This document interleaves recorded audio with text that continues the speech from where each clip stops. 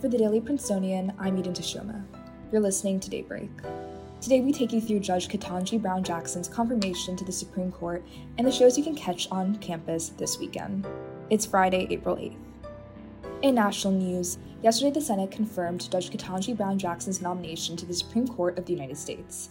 This will make Jackson the first Black woman to sit on the court. The vote was 53 to 47, split largely along partisan lines, with 3 Republicans voting in favor of Jackson's nomination. Judge Jackson is set to replace Justice Breyer when he retires at the end of the Supreme Court's current session later this summer. To give a brief recap of Jackson's confirmation process and the impact she's likely to have on the court, we're joined by Anna Salvatore, a staff news writer for The Prince and founder of High School SCOTUS, a blog about the Supreme Court. Hi, Anna. It's nice to have you on again. Thank you so much for having me. So can you take us through what the confirmation process normally looks like for a judge? Did the process stay close to usual with the Judge Jackson's confirmation? Well, the past few confirmation processes have been kind of tumultuous, so it's hard to come up with a normal example. What comes to mind is the Brett Kavanaugh confirmation hearings, also under President Trump, where he had been accused of sexually assaulting a high school classmate.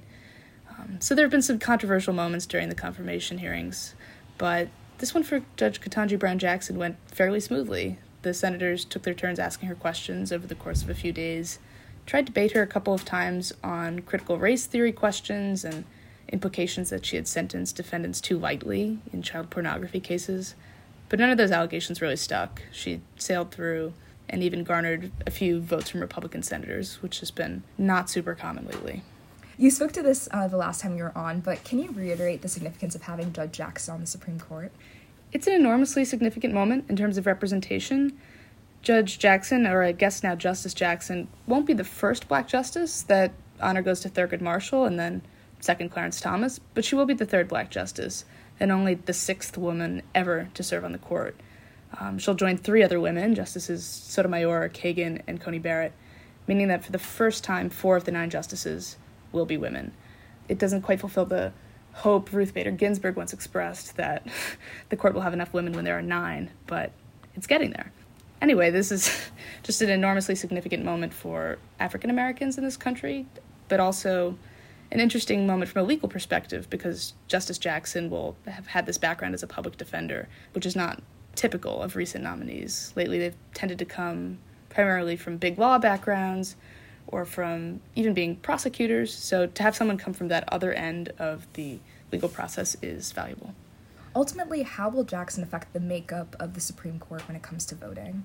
Jackson will not affect the voting layout of the court right now, because as it stands with Justice Breyer still in the court, there's a 6-3 lineup. There are 6 conservative justices, including Chief Justice Roberts, and then there are the 3 liberal justices I mentioned earlier, Justices Kagan, Sotomayor, and Breyer.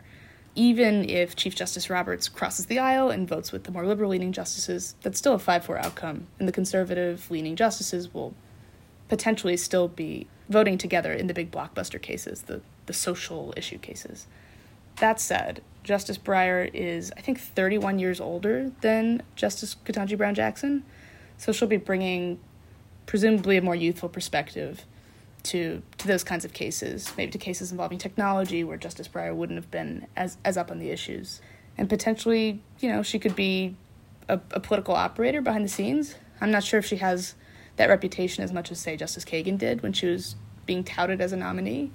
I remember, Professor Lawrence Tribe of Harvard, a notable constitutional law scholar, was mentioning how Justice Kagan could garner votes behind the scenes and persuade her colleagues. I don't know if Justice Jackson has that capability, perhaps, and that could affect the voting, but as far as I can tell, it's a question of bringing youth and a fresh dynamic to the voting process.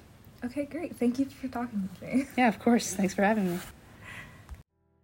Yesterday, the United Nations General Assembly voted to suspend Russia from the International Human Rights Council. The resolution was originally proposed by the United States in response to mounting evidence that the Russian military has committed war crimes against the Ukrainian public. It was passed by a vote of 93 to 24, with 58 abstaining.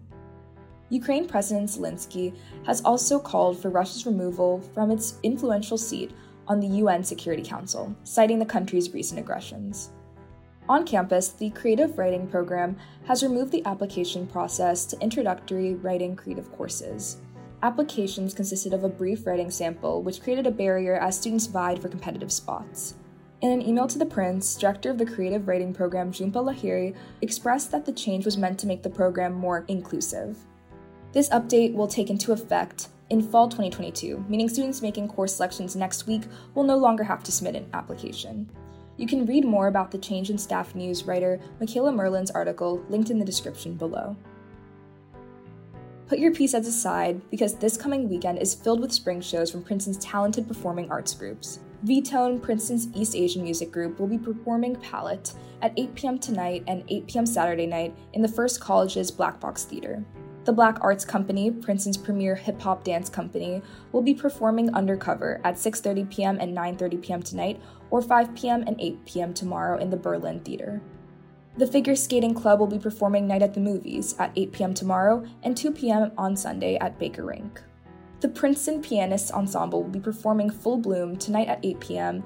and tomorrow at 8 p.m. in the Woolworth Music Building, and 2:30 p.m. and 8 p.m. on Sunday at the Lee Rehearsal Space.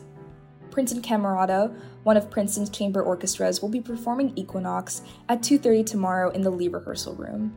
Dorobuchi, Princeton's premier African dance group, will be performing a variety of Afrobeat, Amapiano, and Caribbean styles in a celebration of African love and wedding traditions.